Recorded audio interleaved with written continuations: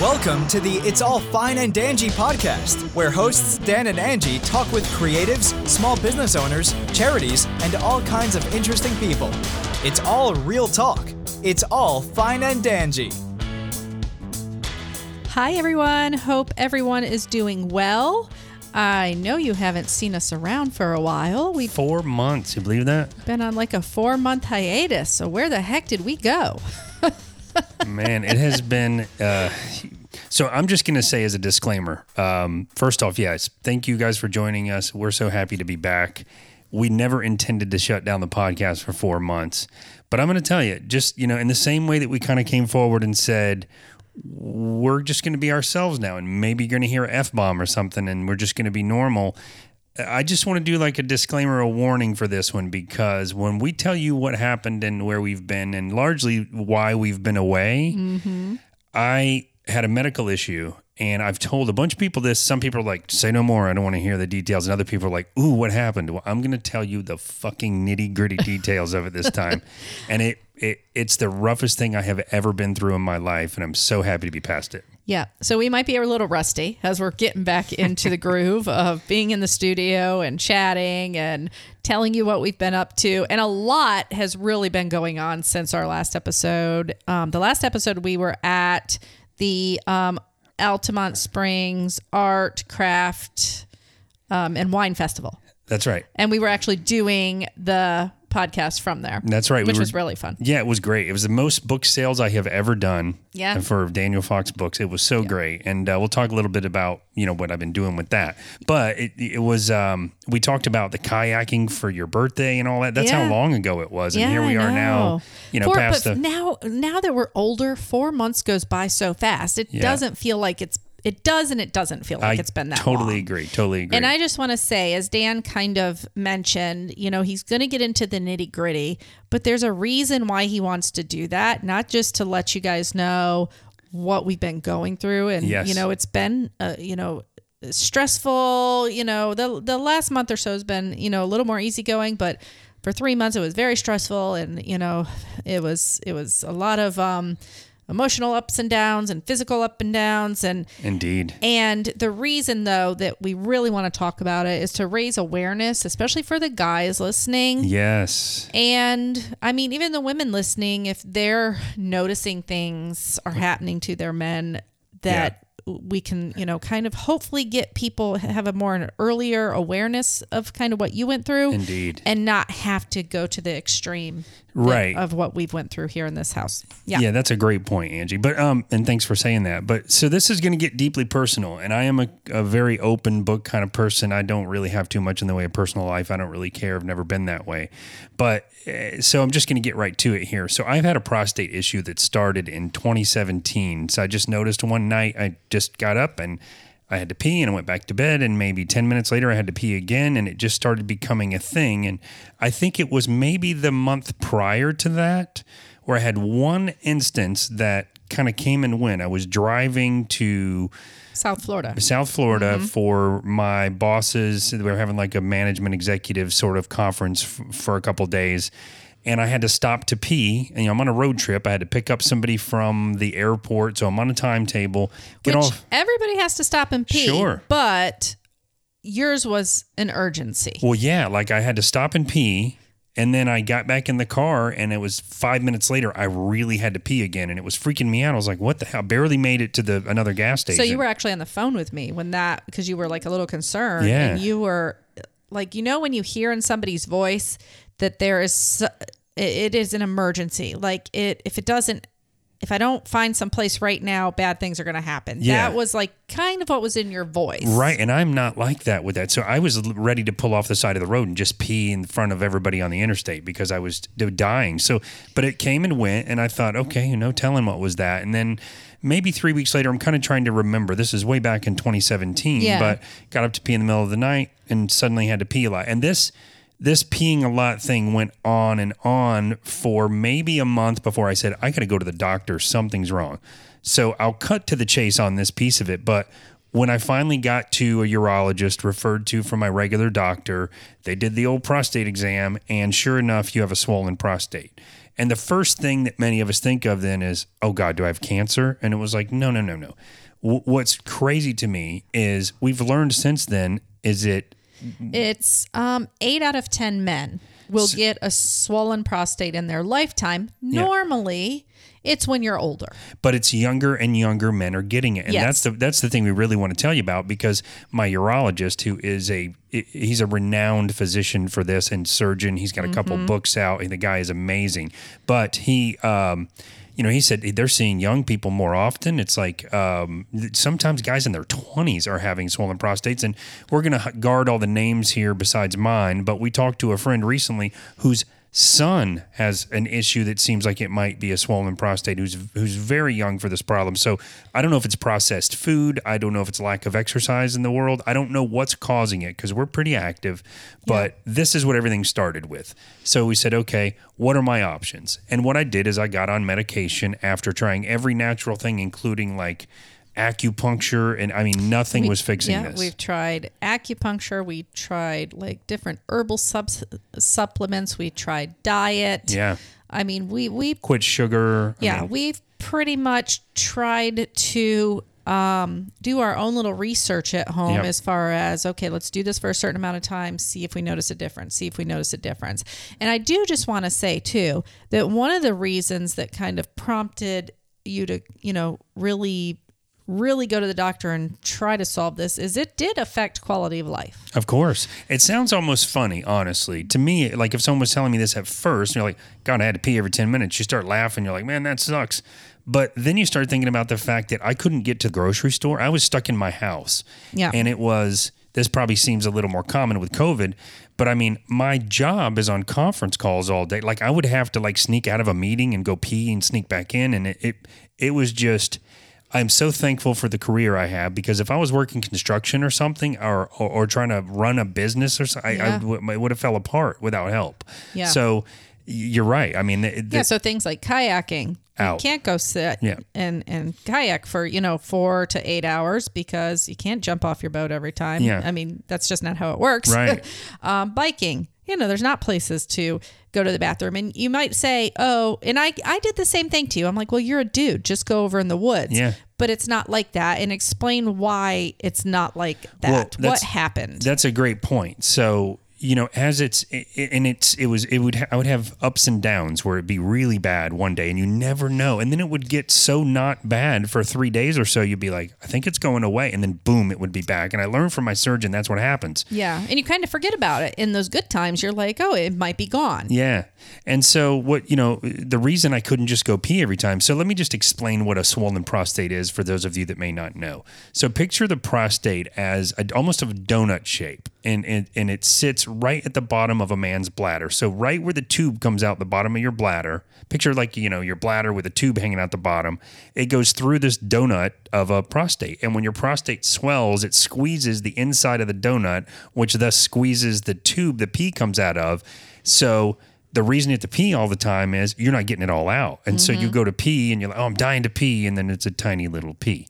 And I used to make the joke that I hear the guy in the stall next to me and it sounds like, and I'm like, oh, I remember those days. Arsenio Hall made a joke about his, getting older and his son. I love telling this because it puts a little brevity on the whole thing and it doesn't sound so serious because I'm about to get really dark here for a minute. But he said, for me, I'll come into the bathroom. My son's already at a urinal. I stand at the urinal next to him. He's like blasting the porcelain off the urinal. He finishes. He goes and washes his hands and leaves. And I'm still trying to get going at the urinal. Then I'm like, bloop, bloop. And then I go to the sink and wash my hands and I'm heading for the door. And oh, shit, I got to pee again. That's how it was. And really with men, what that brings with it is some embarrassment. You know what I mean? You have to talk about that because... Sure. Yeah, when you're like just standing there and 3 people have came and gone before you've even gone to the bathroom. Right. It's like because you guys have such exposed restrooms. You know what I mean? Like we don't have that as women. But I am notoriously like one of the people that I don't have stage fright. I can just go pee anywhere. And so it was weird because all of a sudden it was like all this concentration's required to pee. And if you're talking to me like at the office a few times I had gone in, it's like, not going to happen until you stop talking to me and leave. But again, I'm such an open person. I learned early on, and this is really good advice, I think, for any man that might be going through this. Fuck it. Just talk about it and that's what I would do. Like I'd be standing there, you never switch hands, just for the record, because I am a super clean person, but I'd have my phone in my hand, on my right hand at the urinal, and somebody'd go, "Oh man, you can't get off your phone for a minute." And I'm like, "Dude, I got a swollen prostate. I might be here for a while. I might watch a movie on Netflix." And it was just making a joke out of it. But I think that's important too, because it does take such a toll on you. Yeah. And not only you, the people in your household. Of course, yeah. That if you don't make a little bit of light of it, it's going to get to you mentally. I mean, it's already, even when you were making light of it as much as you could, is a serious issue. And it did have a big mental toll, take a mental toll on you. It's so true. Thanks for adding that, because it was, I was trying my best to learn how to manage the problem. And so you're probably thinking, so what did they do when you got there? Well, the surgeon gave me my options, and we said, well, I'm going to try some natural things first. Like we said, those just didn't work. I mean, we tried for months on, I say we, because Angie was right there with me through all this. But, finally we said, okay, I'm just going to take the medicine. So they put me on finasteride, which ultimately I was on for, a couple years at least. Yeah. And it's one of those things like a placebo, because I learned when I got off of it, it really wasn't helping. Yeah. It was just that I learned in the moments in between. Like if we said, hey, we're going to go kayaking this weekend, I would just hope it was going to be a good day. And if it wasn't a good day, then it was a struggle. And we've had some times where we've been out and it's been stressful because I got to pee I'm going to pee in the kayak, in my pants. I can't stand up and pee off the side. It's gator water. And you can't sit down and pee because you have a swollen prostate. Right. And so I would have to, that's a great point too. You can't really even sit down for a long time. I'm sitting on donuts everywhere, and I'd have to just pull off into the mucky gator water and just, do it. Just gotta do it. Hopefully you don't have a close encounter. Right. And I do want to say this for the women listening as well, how I would describe what the pain you were going through. Yeah. Most women have experienced a UTI, urinary tract infection, in their life. Imagine living with that every day with no relief for 2, 3, 4 years. And that's in his really bad times. It was a little bit every day, not as bad every single day, but when it was really bad, that's what I would describe it as. Yeah. Because you feel like you got to pee, but you can't get it all out. And there's a little bit of relief when you pee. And as soon as you're up and walking back around, you got to go again. And that's horrible. And I tried everything. Like I quit coffee for a while. I did no alcohol. It's like our social life of going out and having a drink was gone. It was going to meet with friends was gone, because it was like, I can't make it. I'm not going to be able to make it. And it took a definite toll on our ability to really do anything, active or even social. I learned to manage it over the couple of years, but I mean, we would go to like a St. Patrick's Day party and I would have to run to the bathroom in some cases every 5 minutes. So a perfect example of how it affects, quality of life or lifestyle is that Dan and I had made some plans to do an archery class. Yeah. Oh, I forgot about nearby. that. I blacked all this out. Yeah, and it was rainy and, wet out, but we were going to do it anyway. It was cold, but as soon as we got there, it was kind of, not near anything.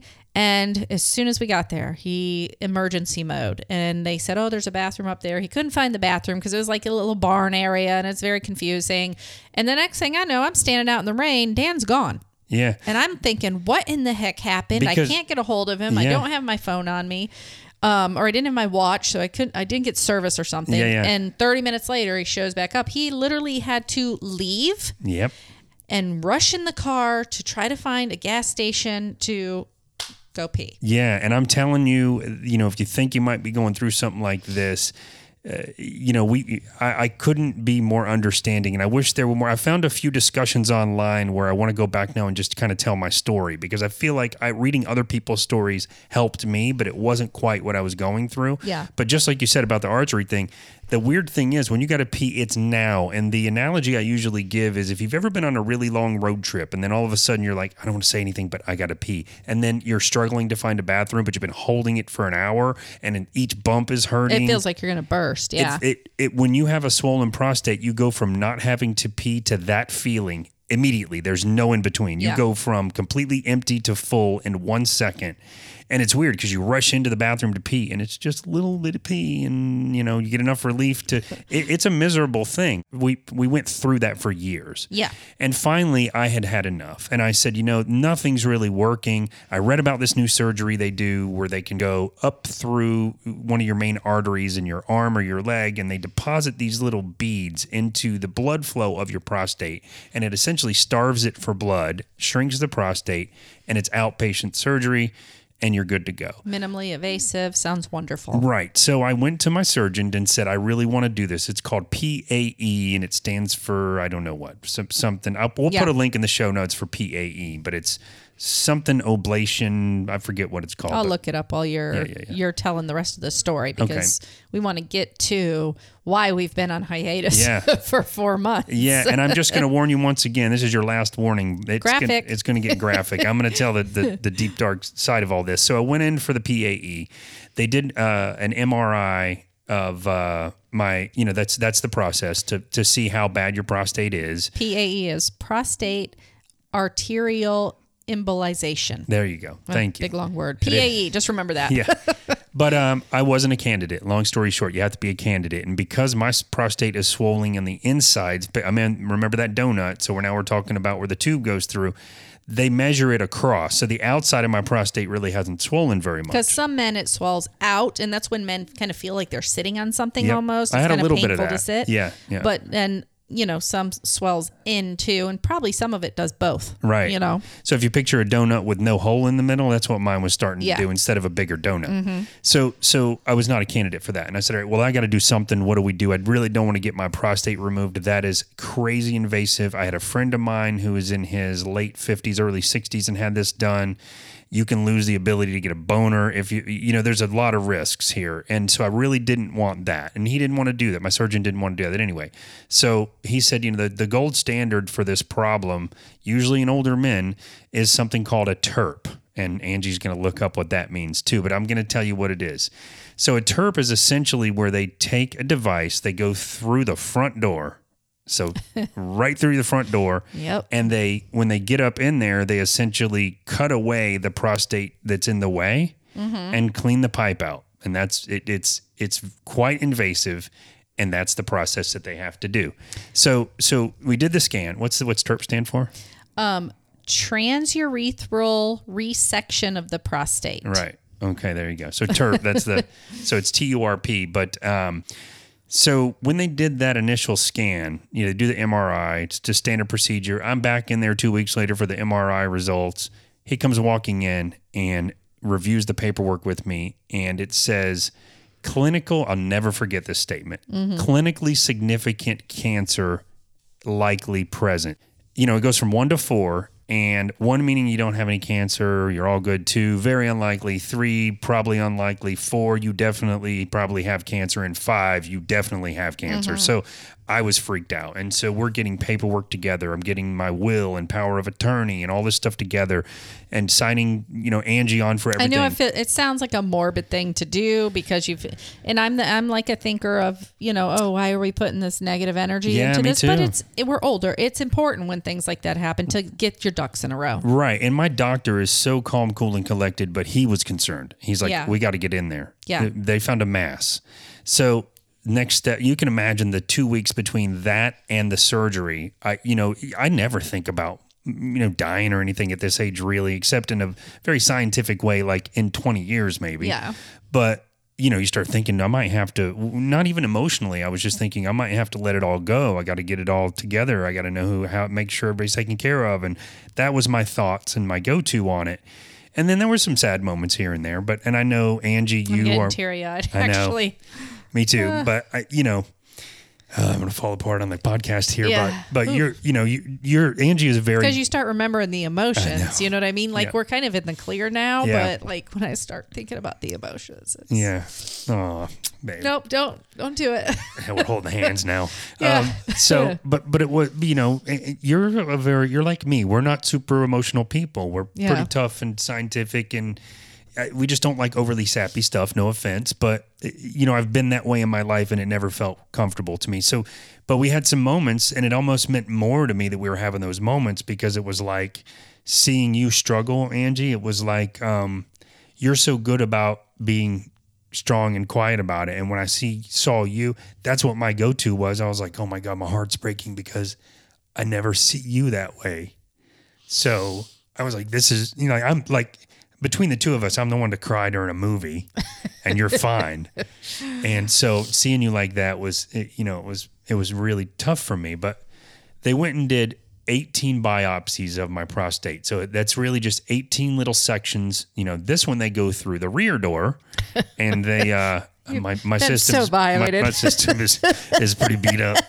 But I tell everybody Dan's pretty much a woman now because he's been so what we go through with our regular annual visits and stuff like that. I'm like, you've been through it all now. The whole joke is, and it's kind of not a joke, like the first time you go in there and you got to get a prostate exam, they're like, yeah, we're gonna have to put our finger in your butt. They don't say it that way, but you're like, oh my God, oh shit, okay, well, and then cut to me 3 months later, and I'm on my phone with my elbows on the table, just waiting for him to finish. It's like, whatever. Yeah, we need to get someone else in here. No problem, don't care. Yeah, but so I'll talk about how you get tougher as you go through this stuff. But 18 biopsies, of the prostate at once. These are little sections they take with a needle. Every one of them is clear. It's not cancer, but it is chronic inflammation. Chronic inflammation, which can lead to cancer. Mm-hmm. So now there's an urgency to take care of the problem. So I decide with my surgeon that TURP is the way to go. Yeah. And if you look this up, if you're going through something, the success rate is super high, not in the 90-something percentiles. But it is for a man, or even for me, it is a very scary surgery to look at. Just the thought of it. And once Dan gets into describing what it is, it's very overwhelming. It's like, this is definitely your last resort. Yeah. I mean, it's not something you want to do. But so, the first sort of process that I went through in all of this is they do what's called a cystoscopy, where they take a little camera on a wire and they stick it back through the front door up in there to see what's going on. And then they go from there. And the first time I did a cystoscopy, put it this way, I paid like $1,700 to have a time in the hospital to meet my surgeon, to put me out, to go in there and do it. When it's only like $50 outpatient in the office. And I've had it done both ways. And after going through what I've gone through, I'm like, yeah, just do it. I don't care. Yeah. Take my pants off right away. So it's like, you get tough. But, leading up to this, it was stressful. We planned it out. December 3rd was my surgery. We planned it on December 3rd for a reason. It's like Christmas break. It's away from work anyway. So I went in, I did the surgery. Angie went in with me. I come out of surgery. That's why our last podcast was at the end of November, because we had the event in November and then a couple events, and then we did the surgery. And we mentioned being away for a little while, but unbeknownst to us, and this is, I want to be very clear about this. My surgeon did an amazing job, but I happen to be one of the few people 1% that had a insane complication. So I had the surgery. All is well. What they do after that surgery, you wake up in the hospital and you have a catheter in. And this type of catheter, there's a tube going right into the front of your junk, and it basically, there's these clear bags of saline or whatever it is that are going into that tube, and then coming back out of it in another sort of channel is all of the stuff that's coming out of your bladder. It's blood and urine, and it's pink and it's dark and all that stuff. So let's just describe what the TURP is. So literally, it's almost like a Roto-Rooter. It's kind of, that's why it's intense and kind of scary. Yeah, because when they go through right through the front of your junk with this device that cuts away the prostate. And I'm glad you mentioned saying it again so we can get more detail. But, it cuts away the swollen part, but then it also has to cauterize where it's taken off, so you're not just hemorrhaging blood. That's what your surgeon does. So the surgeon, cauterizes, because there's so many vessels that come into the prostate. And, most men are, what's the number one thing you were afraid of?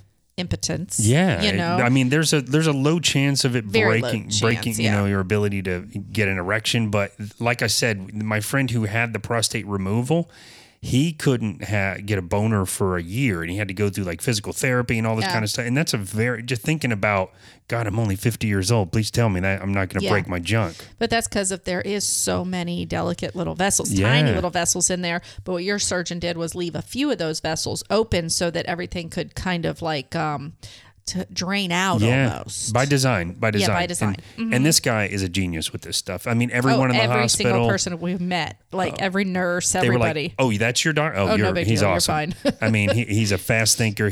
I really like the guy just in general, and I'll get into that in a minute too. But he, so he did. Yeah, he goes through the front door, cuts it out of the way, and then basically burns the area that he's cut with a laser to prevent it from bleeding, except a couple spots. I wake up in the hospital. I've got the catheter in. We're going to get into the horrible uncomfortability of that. Oh, yeah. But, you have a clear bag going in, and then all the bloody stuff coming out into this other bag, and they keep you in the hospital. And when we say bloody, I mean it is blood. Yeah. Like the stuff going into the catheter bag is not urine like it would normally be. Yeah. It is pure red, and it is chunky stuff coming out. It's pretty graphic. It is. And if this is making you uncomfortable, we want to thank you for listening to the episode. You definitely want to bail now. Bail now. But over the course, so it's different for different people, but a very common practice is to send you home with a catheter. Mm-hmm. But for me, partially because he wanted to leave it open, partially by my request, we're going to stay in the hospital until I'm done with the catheter. I don't want to go home with that thing. Yep. So, I'm in the hospital. Day by day, it's getting more clear. The catheter's getting more clear. And there's a thing that can happen, and did happen this first time. It happened a couple times, and it's painful, but I toughed it out, where the stuff coming out gets stuck, and it starts hurting. And it's because actual clots are coming out. And when we say clots, I'm talking big chunks, but we'll get into that in just a minute where it gets even worse. And then what the nurse has to do is come in there, and there's a little section of the catheter where they hook a big plunger type syringe full of saline or whatever, and they push it in and suck it back out and push it until it breaks free. But it feels like a swarm of bees in your bladder when they do that. Yeah. It's only for a couple minutes, but if you're going to go through any of this stuff, you just got to be tough. Because mentally prepare yourself. Yes. It's tough. And I'm not like a super tough person for that kind of thing. I have a high pain tolerance for like tattoos or whatever, but I get a finger cut. Yeah. I get a paper cut and it hurts. But anytime people are messing with your junk, though, there's a totally different thing. It is definitely. It's junk and teeth. For some reason, those two areas of your body, it's like, no, can I please get my arm amputated? But those two areas of your body, it's that's super true. sensitive. Yeah. We should name this episode Junk and Teeth. Exactly. But so, they clean out their clots, and I went through a couple nights, but the nurses were great. The hospital staff was great. It was the best thing that can be expected. It's finally clear, the stuff coming out for a couple days. They take the catheter out, which you're awake for that. And if you've never had that happen, you do a 3 breath and they pull it out, and it's a really weird feeling. It's really weird, yeah. It's not horribly painful, but... And for a man, it's probably a lot different than it is for a woman because, the area that's traveled is a lot farther than what ours has to go. Right. There's a couple seconds of intensity, but they took it out. Now, leading up to that, the worst part of all that to me is when you have a catheter in your penis, it is hard to poop. It is because you can't. And plus, you were on a lot of pain meds, so then you have that, and then they got to give you other stuff. That was one of the worst parts of it because think about. I used to tell my kids, "There's no such thing as a number 2. There's a 1 and a 3 because when you poop, you're peeing. Everyone does. So when you try, you got to sit down, which I don't ever do to pee, and you're trying to poop, and it's not the pressure builds up and blood's coming out of the catheter when it's a rough gig. It's one of the roughest parts of the whole thing, but got through it, left the hospital. You're good to go. I'm happy as can be. You're supposed to take it easy now. You really had to. It's equated to almost bed rest. Like you can walk around and move around, but there is no lifting anything. There is no pulling, pushing, nothing. You did nothing. 3 weeks. 3 weeks of just... 3 weeks, you did nothing. Yeah, you can't even take the garbage out. He's like, I don't want you doing anything, and I mean it. And I followed that to the letter, right? I was so careful with everything. And I'm like Sheldon from Big Bang Theory. I know we talked about this, but in my mind, I thought 3 weeks. He did say you're going to have a few clots. You're going to pee out at home. That's normal, as it's healing. So about 3 days before, maybe 4 days before Christmas, I started peeing a little blood, and I'd read that's normal. You're going to have that as you're healing. But we're about 3 weeks out now. Yeah, so we're about at the point where maybe you can start doing a little more and, yeah. kind of testing it out and just being still easy, but, Still taking it easy. Starting to incorporate some stuff back in. Right. Very true. But I guess in retrospect, the bleeding that I had leading up to Christmas wasn't getting better. It was staying the same, maybe getting a little worse, but I still thought, trying to stay positive, that this is normal and it's just a little bit of dark pink blood here and there. Well, and it didn't help with me because we've already decided I'm not really a great nurse. Okay, I really am not. Because also I'm always wanting to think that everything it's normal and this is just and I'm like, no, I think it's fine. No, I think it's fine because I don't want to think that it's the worst. You know what I mean? That helps though, but that helps because I am the type of person that you're really, the opposite of that. But I am more worried about other people in my life than I am myself. Yeah. And this was one of those few times where I was like, does it seem normal? And so together we're like, yeah, that's probably not something we should be concerned about. Yeah. I'd already told the doctor that I'm having the scabs. He's like, yeah, that's normal. Just keep me posted. Anyway, so to make a long story short, on Christmas Day, it had been just at 3 weeks, and I was bleeding a little bit. Christmas morning, Rachel came over. She opened presents with us. But you were going stir crazy. Yeah, I was definitely going stir crazy. And every Christmas night, Angie and I, for the past 3 years, our plan is to go to Ruth's Chris Steakhouse. It's the only time we go.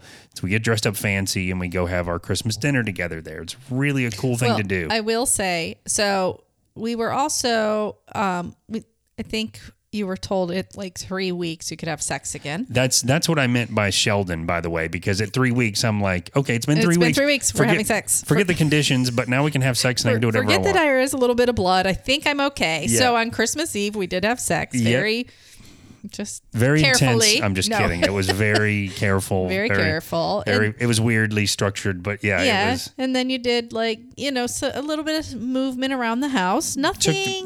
Nothing crazy. And then Christmas Day, I took the Christmas lights down because we wanted to. I'll tell you why in a minute while we did that. But we normally don't do it that day. But we had some stuff coming up. Took it all down. We're getting ready to go for the restaurant that night. We're all dressed up nice, and it's starting to get bad. And now I'm starting to pee out clots that look like red oysters. I mean, we're talking big clots that are hard to push out. And I'm still trying to stay cool. Angie and I talk about it a little bit. I probably understate how intense it's getting, thinking it's going to be fine. We go to the restaurant. And my thinking was, let's just go to the restaurant, get our mind off of it. Yeah.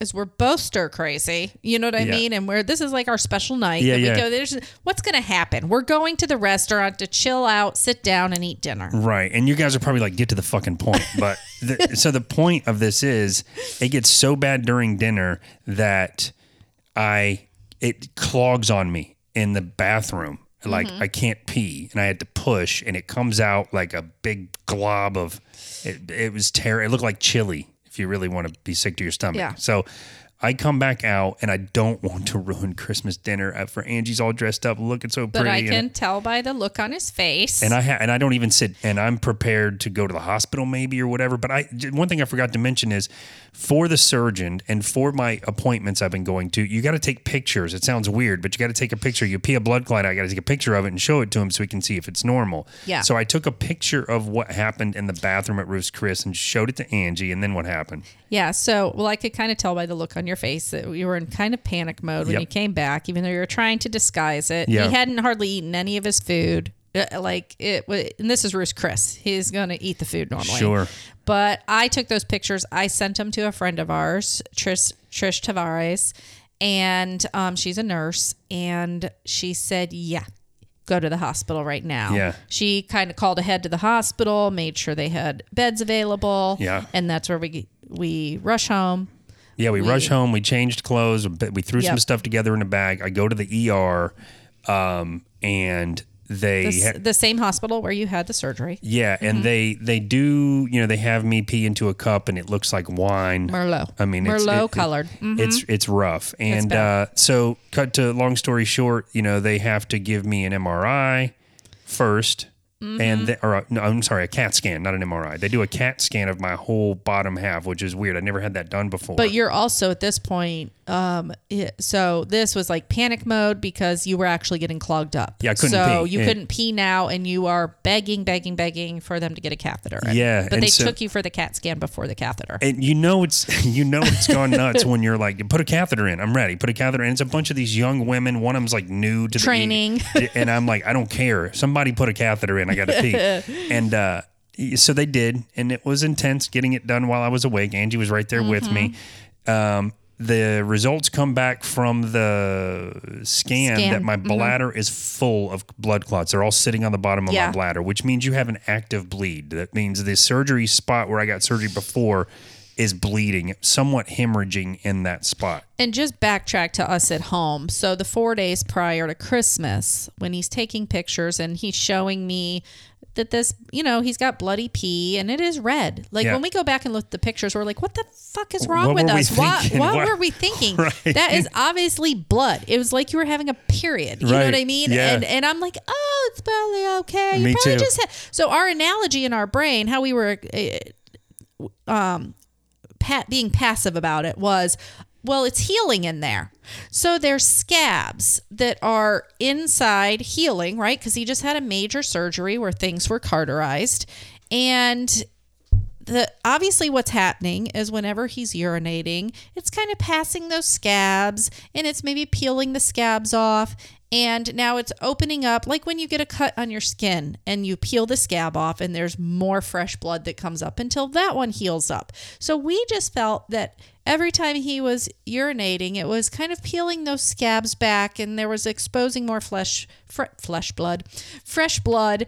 And that's why we were having such bright red colored blood coming out when he was urinating. So to us, it made perfect sense. But, we're not doctors. We're not nurses. We really should have been more on top of it. And that's why we're really sharing this, so that if anybody goes through this, they kind of know what the signs are to look for if, hey, something's not right. We need to kind of pay attention to this and go back to the hospital or go back to my doctor. Yeah. And I'm glad you keep bringing it back to the details, because sometimes we're like kind of skipping ahead, but Yeah. I feel like those gory kind of details are like what's important for people if they do have to go through something right. like And this. that's the real benefit. I mean, of course, I'm getting lost in the story a little because I lived it. And I will say it was a very intense thing. But the benefit for anyone that might be realizing, I haven't got to pee a lot, any guy out there, something's going on. I don't want to scare you away from, because this is a very uncommon scenario, what's happened to me. But the upside is I'm all better now, and we'll get to that. But I guess I want you to know, if you think you got something going on, the best move you can do is get it checked out now, because things get worse, and the worse they get, it's kind of like a tooth, right? The longer you wait on a sore tooth, the worse the procedure is to get it fixed, right? Yeah, because plus also, if they do catch it earlier, medication may help. Right. You know what I mean? Yeah. In your case, it didn't, because I do feel like we probably waited too long to proceed with, trying all the natural stuff. But, after we're back in the hospital the second time. On Christmas Day. I have to get admitted to the hospital now. Yes. And I, in the spirit of being optimistic, and we'll roll it all up here soon, and I'll tell you kind of what I think overall. But in the spirit of being optimistic, it's like, I feel like, okay, you know what? They're going to keep me in here on a catheter. It's going to start clearing up. And then he's going to say, dude, you really have to take it easy for another 3 weeks now. That's what I expected was going to happen. But now it's on the weekend. My surgeon, he's a regular surgeon. It's Christmas. Yeah, he's not even going to be available on the weekend, much less Christmas. Yep. And so Dan, we're in the hospital on Christmas, and thank God it wasn't busy or anything like that at this point. Then I was supposed to leave out the next day, the day after Christmas. Yeah, and I'm talking, and we're going to tell you why, but I'm talking Angie into going. She's trying to talk herself out of it now. Now, I have already paid for her and my sister-in-law, Mindy, to fly to Tennessee, and they're going to stay there and have like a girls' weekend, and then they're going to fly back a couple days later. she's already thinking she should cancel. So I am begging her. I'm like, babe, they're literally going to keep me here for a night or two under observation. They're going to take this thing out and send me home, and you're going to have lost the trip and missed everything that you intend to go do there, which we're going to get into is a big deal. And she's like, are you sure? We go back and forth. And I want to be clear about that because you did not want to abandon me. And I totally told you to leave. She left, and we'll get into that. And I find out, bad wife. I find out. Well, let's walk through it. So you leave, and tell them why you went and all that. That'd be great. So we finally added to our family a little baby corgi. Yes. So we had purchased a corgi. The breeder's in Tennessee. Yep. So originally I was going to drive up, and then we were like, well, but that's so long. And anyway, so me and my best friend were going to make a little couple days of it. It was her birthday on the 28th. And we were going to go up, and she's going to fly with me, accompany me to get the puppy and fly back. And on the 26th, we flew up. He was in the hospital. Obviously, I was worried, but I felt like, okay, we know what the problem is. They're going to take care of it. Yep. And so we went up. First night was great. Hung out, keeping in contact with you. Everything was good. Flashback to the next day. And I'm keeping this to myself with her, and we don't have that kind of relationship. Like normally it's like an open book about everything, but the second time in the hospital was an absolute nightmare that I literally have PTSD from. And props to the nurses that are busting ass in the hospital through the COVID mess. I had scenarios that so partially because of COVID, they completely ran out of beds while I was there. There's COVID patients on the floor. I'm in a random floor of the hospital. I found out later from my surgeon that the surgery floor is the floor you want to be on because that's where the care is at that level. But the hospital don't have that option because they're out of bed. So I was lucky to get in there when I did. And some of the nurses were absolutely amazing. From the first time in the hospital, I had written a note to the director of the hospital with all the nurses' names that helped me and just said, thank you so much. I hadn't been to the hospital since I had my tonsils out when I was 12 or whatever, maybe younger. And this was just the best experience. Well, this second time was horrible. And it's not really the fault of the nurses because many of them were just busting their butts and overwhelmed.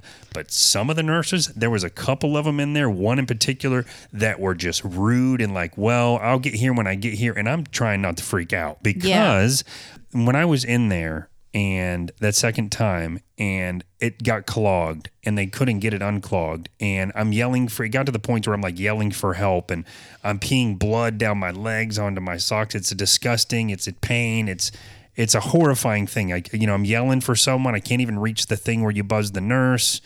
And they finally came and took care of it. They had to call a doctor from downstairs. It was very traumatic. And now I'm having to watch the bag that drains into me because if it gets too full, I have to turn it off myself because the nurses are so overwhelmed. And I'm very nervous. Like I can't sleep. I'm watching this thing. I'm feeling for clots. I'm making sure I'm draining. It is a stressful nightmare. I can't rest. You're basically self-nursing at this point. Right. And so when the shift changes and the night nurses come in, this nurse that comes in, and I won't name her, but she came in and she was incredibly rude. It was, and look, I have nothing but respect for nurses. We love nurses. We have friends that are nurses. It is an underpaid job and you guys are underappreciated. But this nurse shouldn't have been a nurse. And she just, I told her, I said, I had some really bad experiences in the past 24 hours and I can't be, where it got clotted and I was yelling for help and nobody came. I'm not going to be a pain to you. I know you guys are overwhelmed, but just letting you know, I won't push the button unless I'm in dire straits and I'll manage things myself here. And so you don't have to worry about it. And she said, I don't even know why I'm helping you. It's not even safe for me to be helping you. I have people on the other side of the floor. I'll get here. If you push the button, I'll get here when I get here. And now I'm scared. And I've never been scared like this as a grown adult. And we talked after this. And this is when I said, call Trish right now. And he's like, do you think? It's like the middle of the night. And I'm like, call her. Yeah. And he did. He called our friend. And Trish is, and she is awesome because she's like, this is what you need to do to get attention. And this is what you need to do if you don't get attention that way. And if you don't get attention the second way, I will be there. And I said, you have the authority. She's basically said, I have the authority to do whatever I need to do to make sure the patient's taken care of. And I was like, holy shit. Thank God that we're friends with them. It was just like, sometimes people, this led to further conversations with them about how they could help if I run into trouble. But it was just, I'll get emotional on that one too. Yeah, that made me feel better I was in another state. There's nothing I could do, but okay, maybe there's somebody I know that can help do something. And that gave me a big relief knowing that now you kind of know some of the inside stuff now. And now you can at least be taken care of. But then a little later, you called me and now I don't want you to worry, blah, blah, blah, blah, blah. But they'd found out. They do have to do an emergency surgery tomorrow. Yeah. So we left on the 26th. We were supposed to come home on the 28th with the dog. This is the 27th. Yep.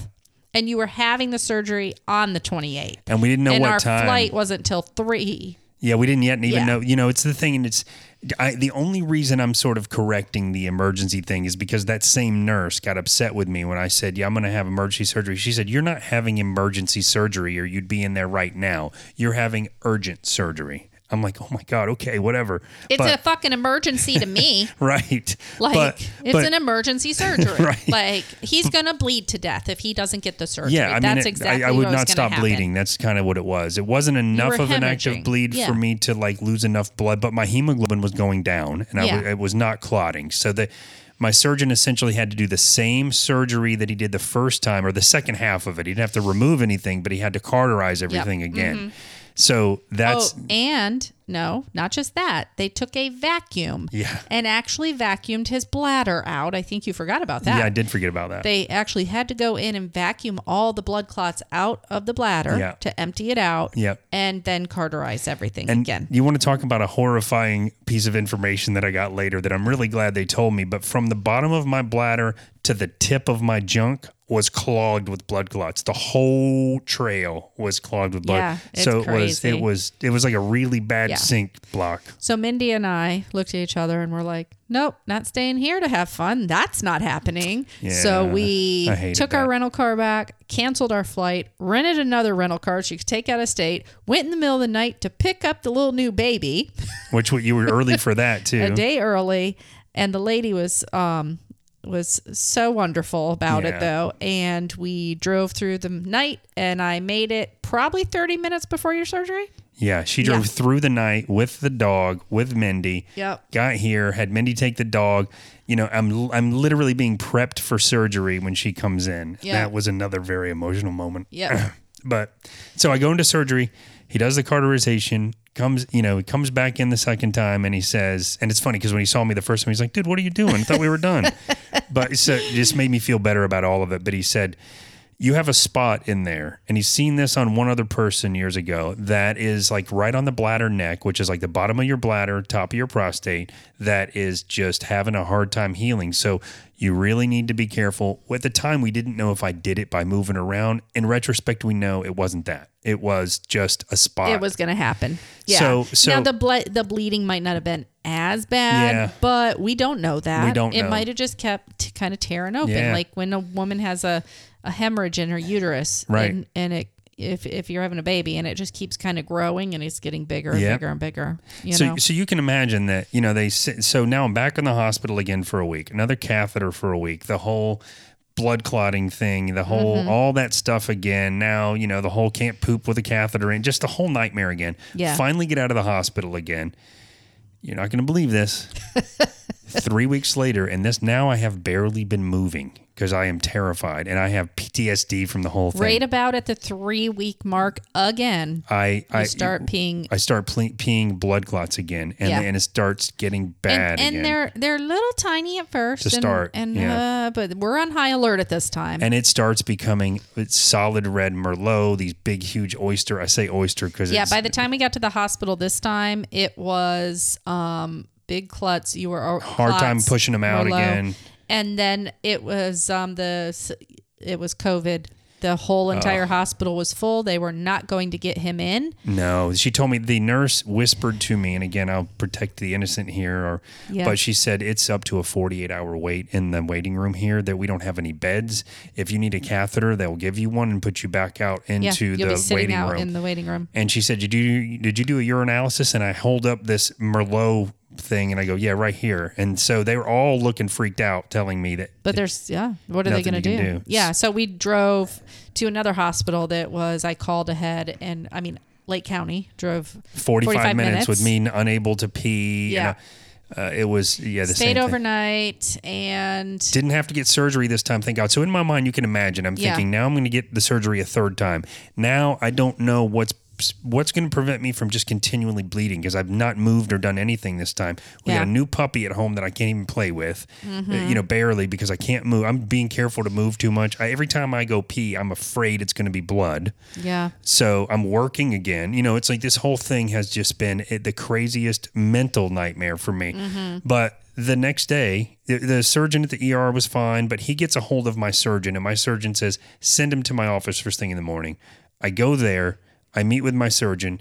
Now again, the camera they put up there, this is me flat sober and awake, laying down. They stick the camera in there and he goes, it's that one spot still that's doing that. So he says, I don't think you need surgery, but you're going to have to wear a catheter for a while. Yeah. So for a few days. So I wore a catheter home, the thing I didn't want to do, but it was so worth it. Long story short, after that catheter came out, the bleeding stopped. The bleeding started again a few weeks later, but just barely. But you can imagine what's going through my mind. Oh, yeah. And then it slowly faded away. And then I get a few more clots. And then it just went on and on until, a month ago. So my suggestion, being the spouse of somebody going through this and, not being able to do much except for just whatever I can do to help him not move or whatever, is if you do have this surgery, give yourself 3 months. Give yourself 3 months. To me, that is a good number of, look, you're not doing anything, but at least you know that you're giving yourself ample time to heal. No matter what the surgeon says, no matter what anybody says, just give yourself 3 months of heal time. And it's going to be rough, and it's going to be mentally stressful, and it's going to be emotional, and it's going to be hard on the loved ones that are with you. But everybody, if they want you to heal correctly, which I've always wanted you to heal correctly, but I'm also that person that's like, oh, everything's fine. Everything's fine. And I've just learned in this process that you really can't be like that. Yeah, I mean, you have to be. That's good advice. And I would say any guy that's getting ready to go through, determining what your course of action is going to be on a swollen prostate, please know that A, you probably aren't going to have it nearly as bad as me. And B, if you do have a bad experience like me, you're going to get through it. I mean, that's the thing that after the third time, I started wondering if I'm going to get through it. Like, is this just going to be my life now to get surgeries all the time? You're going to get through it. It's just, it's not going to be easy. It may not be easy if you have it like me, but I just, don't give up hope on it because I'm a firm believer in that your mindset will help you heal faster. And it was really trying for me at the end there because I felt like I had been staying positive. And, I'm sure Angie was getting crazy from it because I'd come out of the bathroom every time and go, there's a little bit of pee. There was a little drop. It was fine. It was like a critical little chart showing how many times, it was like I was trying to just map the whole thing out because up until just a few weeks ago, every time I went, I'd get a little twingy pain in my bladder. Oh, that's it. I'm bleeding. And I wasn't. But it just became... It is very... like a mind game. It's very trying. It's, for me, it was. You know what I mean? And then I felt... I was very, I don't get emotional all the time. You know that. But I was feeling very stressed out because I couldn't do anything for you. Yeah. And, I didn't know the answers, and it was, so if anybody's going through this with the person going through, it's stressful for everybody. It really is. I forgot to add and I felt like a bad wife because I'm like, I don't understand why, so. But, it's at some point you're like, look, if I'm going to be supportive and try to help you, you can't stress me out every time too. Like one of us has to keep our head together. Yeah. And I was losing mine a little bit towards the end of this procedure. But, one thing that we forgot to mention, one minor little detail from the second time, I caught fucking COVID when I was at the hospital. Yeah. And then I had COVID. And then I brought it to Angie. So in the middle of all of it, we have COVID. We have a new puppy. And now we have COVID. So anyway, that's the whole story of what happened. So I've been waiting to know that I was fully healed, and I still have to pee all the time. Yeah. But they tell you That's the bladder relearning what to do, though. It could take another couple months before that's back to normal, and you just have to just keep your spirits up and just manage around it. And because part of my brain wanted to go, I did all this shit, and now I have the same condition still. Yeah, but your surgeon did say up to 6 months of that See, bladder. She's already having to correct me because in 3 months I'd be like, it's still doing it. Yeah, because it can take the body that long to kind of it took a long time for it to get there. You know what I mean? So it's like it's going to take a long time to kind of, get back. But it's a great point. But that's what you just have to keep in mind. It is a long process, but in the end, you will have some relief as far as that goes. And but we're very happy to be back at the podcast again. I know this was kind of like an emotional and graphic and kind of a weird topic to talk about, but I think it needs to be talked about because there's so many younger men, like you said, you're too young to be having this problem. And can I tell you, guess what? What's the explanation for it? There's no explanation for it, you guys. Well, there's no explanation. You know from my experiences with two guys in my office that are my age, one's my age and one's younger, have had swollen prostates, have had to get biopsies, have had to take the medicine.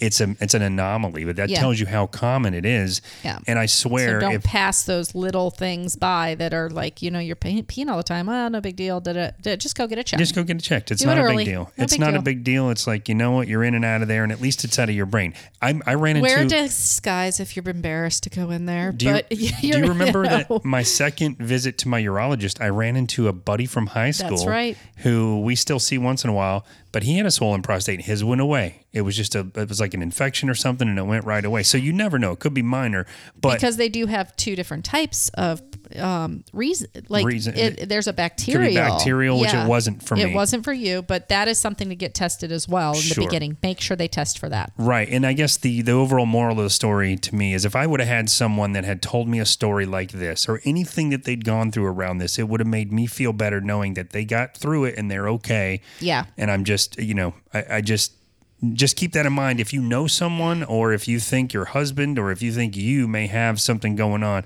they'll fix it. But, it might and be I also want everybody to keep in mind, too, that you're like a very small percentage that the complication happens to. My surgeon, my surgeon, 1%. My surgeon does a handful of these procedures almost every single day. He's done thousands of them, and he has one other person that ever had a similar instance who had trouble healing, but that tells you how rare it is. Yeah. So guys, thank you so much for listening to us.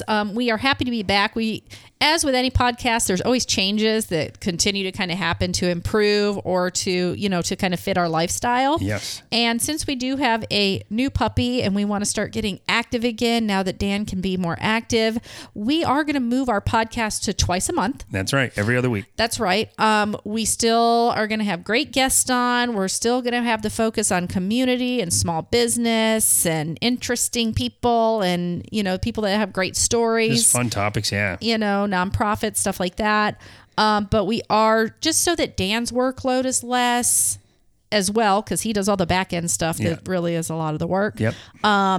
We're going to move it to twice a month, but we'll have some great content in there for you and excited to bring you new guests. We're always looking for new guests and maybe some old guests to just kind of do some checkup on some new things they have going on in their lives. Of course. And their businesses. Yep. And we're excited to start bringing you your regular show twice a month. Yeah, it's going to be exciting. I think that weekend in between also gives us the ability to have updates on things we've gone and done, places to see. And when I do the YouTube videos, which I'm not going to do every single episode now, it may be an audio video like we do on some of them, but a real video of guests in the studio or a trip we've gone on and some information that you might want to know about what you're going to do. It gives us more time to be in the community as opposed to just sitting in the studio and then all the work you have to do on the back end as well. Exactly. We're a two-man team here. Yeah, and the While You're in Florida series that we started on the YouTube channel, we're going to really start adding more of those for the things that we're going and doing. And While You're in Florida, things you can do that are dog-friendly, which is all we haven't really formally introduced Miss Mackenzie Fox, but our little corgi is the best. She has been an absolute pleasure.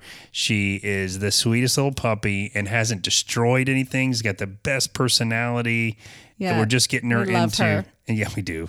We're getting her into doggy daycare so she can hang out with other dogs. We've bought her Puppy a million school. toys, puppy school. She's so spoiled. It's unbelievable, but she's just the Oh, sweetest she little has thing. her own Instagram. Would you like to share that so everybody can see how beautiful and cute she is? Of course. I'll put a link in the show notes. We are biased, but it is true. As soon as you see the pictures, you will agree with us. Yes, of course. I will do that. I'm taking a note right now. But then also, we wanted to give a shout out to Denny and Maria from Tornatories, because you guys have heard us talk about that place. We've been there a couple times since we last saw you. And they have started their own podcast now. It's called Denny and Maria Eat the World. That's right. And so they're big foodies, of course. And it's really interesting to see the differences in the two of them and eating at different places and their take on, it's interesting to see how a couple, you think, oh, they'll both like everything. No, they have different opinions. Very and that different is great. tastes. Yeah. Yes. So it's really great. They review different restaurants locally and in other states. So they put their travel in there as well. Yeah. So definitely check it out. And, if you have, we're going to say it again, if you haven't been to Tornatories, make your way over there. Best Italian food in town. It really is. And honestly, Yum. their podcast is doing really well. It's like I forget what I'm going to mess up the Top numbers. 72 or something in And- food. and- And there's so many foodie ones. And food globally, not just here Yeah. in Florida, but if you great. listen to it, you could definitely see why. It's a really cool take on being a foodie. No, they're also like studying to get their sommelier licenses, so they know I know. everything about food and drink. And to hear their personal opinion on, and they're honest. Like if it sucked, they'll tell you it They do. sucked, which I really love. But I also love they give people second chances too. Yeah, I do too. Because in the food industry, one day might be a really bad day. And they understand. Yeah. Lord. I mean, I will I love say it. I've never had bad food at Tornatories, but they, Or bad experience. I've never I'm had. sure they have their days personally in Yeah. their workflow. But and just to wrap up, we also want to remind you that the Apopka Art and Foliage Festival is April 23rd and 24th at Kitland Nelson Park in Apopka. It's such a great art festival. I had gone to it last year. I'm not going to be there this year selling my books. I'm still working on 2 novels at the same time right now. We'll be there shopping. Taking forever, but we will be there shopping for sure. So please join us in helping to support that local event here in Apopka, Florida. And Angie, speaking of, non-local places, do you remember the name of the corgi place? Because we've had people ask us where they can get a corgi after meeting our dog. Oh, yes. So on Facebook, you can look up Cowboys Corgis. Okay. So Cowboys Corgis is who I went through, but she is retired. And so now Palmer's Pembrooks is who has taken over, but she's running the Cowboys Corgi site. So if you go on there, you can get in contact, and they've been breeding for 30 years. They know their stuff when it comes to corgis. And I'm telling you, they take really good care of them, and Yeah. it was a really good experience. It was kind of a crazy experience, but that we had a good breeder because she's like, yeah, no problem, come get your baby in the middle of the night, I and know. visited with us, and we had coffee, and before we got on the road to drive home all night. And I can call her anytime, any questions, and I share pictures with her, and it's really great. That is so great. Yeah, Yeah, her name is it's Lana. Lana. She is great. And speaking of which, be prepared for dog pictures if you follow us on any of our Yep. social media. If you don't like dogs, don't follow us. That's right. Because If you don't like a dog, we don't like you. I'm just going to say, I'm sorry. Yes, definitely. Something wrong with you if you don't like dogs. Oh, yeah, we're those people now for sure. We definitely are. But anyway, thank you guys for joining us as always. We will see you in 2 weeks. And That's right. remember, at the end of the day, It's all fine and dandy.